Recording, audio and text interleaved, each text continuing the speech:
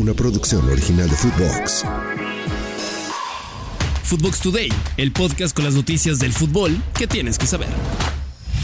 Tecatito vuelve a casa. Tras 10 años en Europa y jugando para equipos como el Twente, Porto o Sevilla, Jesús Tecatito Corona ya está en México para unirse con su nuevo equipo Rayados de Monterrey. Los medios de comunicación ya lo esperaban en el aeropuerto, pero llegó 2 horas más tarde por retrasos en sus vuelos. Al inicio, habían pocos aficionados en la puerta de la terminal para recibirlo, pero pasó un rato y terminaron llegando muchos aficionados para darle la bienvenida. Escuchemos sus palabras al momento de reunirse con los medios. La verdad que estoy muy feliz, esperé unos años por volver y hoy se concretó, así que muy contento. Lo que pueden esperar es, voy a hacer todo lo posible por regresarle la confianza que me tuvieron y esperemos ser muy felices. La realidad es que Tecatito quería seguir su carrera en Europa, pero no pudo ocultar su felicidad al volver a México. Ya veremos si para los próximos duelos del cuadro regiomontano vemos al extremo en acción junto a otro viejo conocido de la Liga de España, como lo es Sergio Canales. Antes de seguir con las notas, vayan y denle seguir a FUTVOX Today, califíquenos con 5 estrellas y escríbanos qué les pareció este episodio. Sevilla ficha a Sergio Ramos. El equipo andaluz hizo oficial la llegada del central Sergio Ramos a sus filas. El ex Real Madrid y PSG vuelve al cuadro sevillista después de 18 años. Firmó por una temporada. El mercado de fichajes no fue un tema, ya que Ramos estaba como agente libre tras su mediano paso con el PSG.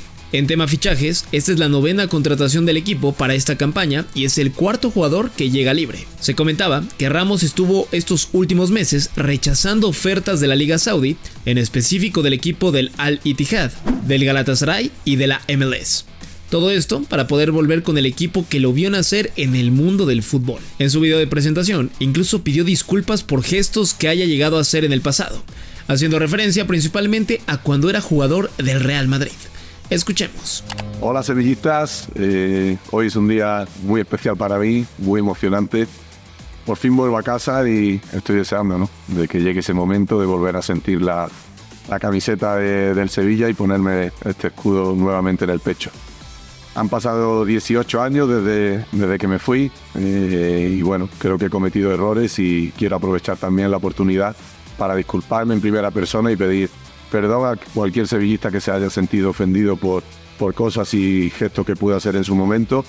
Yo creo que estamos todos en el mismo barco, que somos todas la misma familia y demasiada gente tenemos fuera como para pelearnos nosotros. Así que solo deciros que soy uno más, que vengo a sumar, que vengo a remar en la misma dirección y estoy deseando de volver a ponerme el escudo del Sevilla.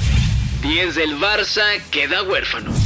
Tras cerrar el mercado de pases en Europa y ver que Ansu Fati dejó al Barcelona para llegar cedido al Brighton, el dorsal número 10 quedó sin uso. Es la primera ocasión que pasa esto en el equipo culé después de la temporada 1995-1996, ya que esa temporada se hizo oficial la asignación fija de un número para cada jugador de los equipos de la Liga Española. Estamos hablando de hace 27 años. Hay que recordar que jugadores legendarios portaron ese dorsal, así como Rivaldo, Riquelme, Ronaldinho y desde luego Lionel Messi.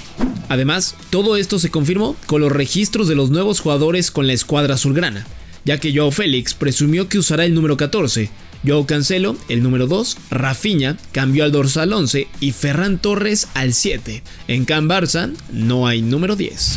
Eso es todo por hoy, nos escuchamos hasta mañana. Chao chao. FUTVOX Today. Una producción original de FUTVOX.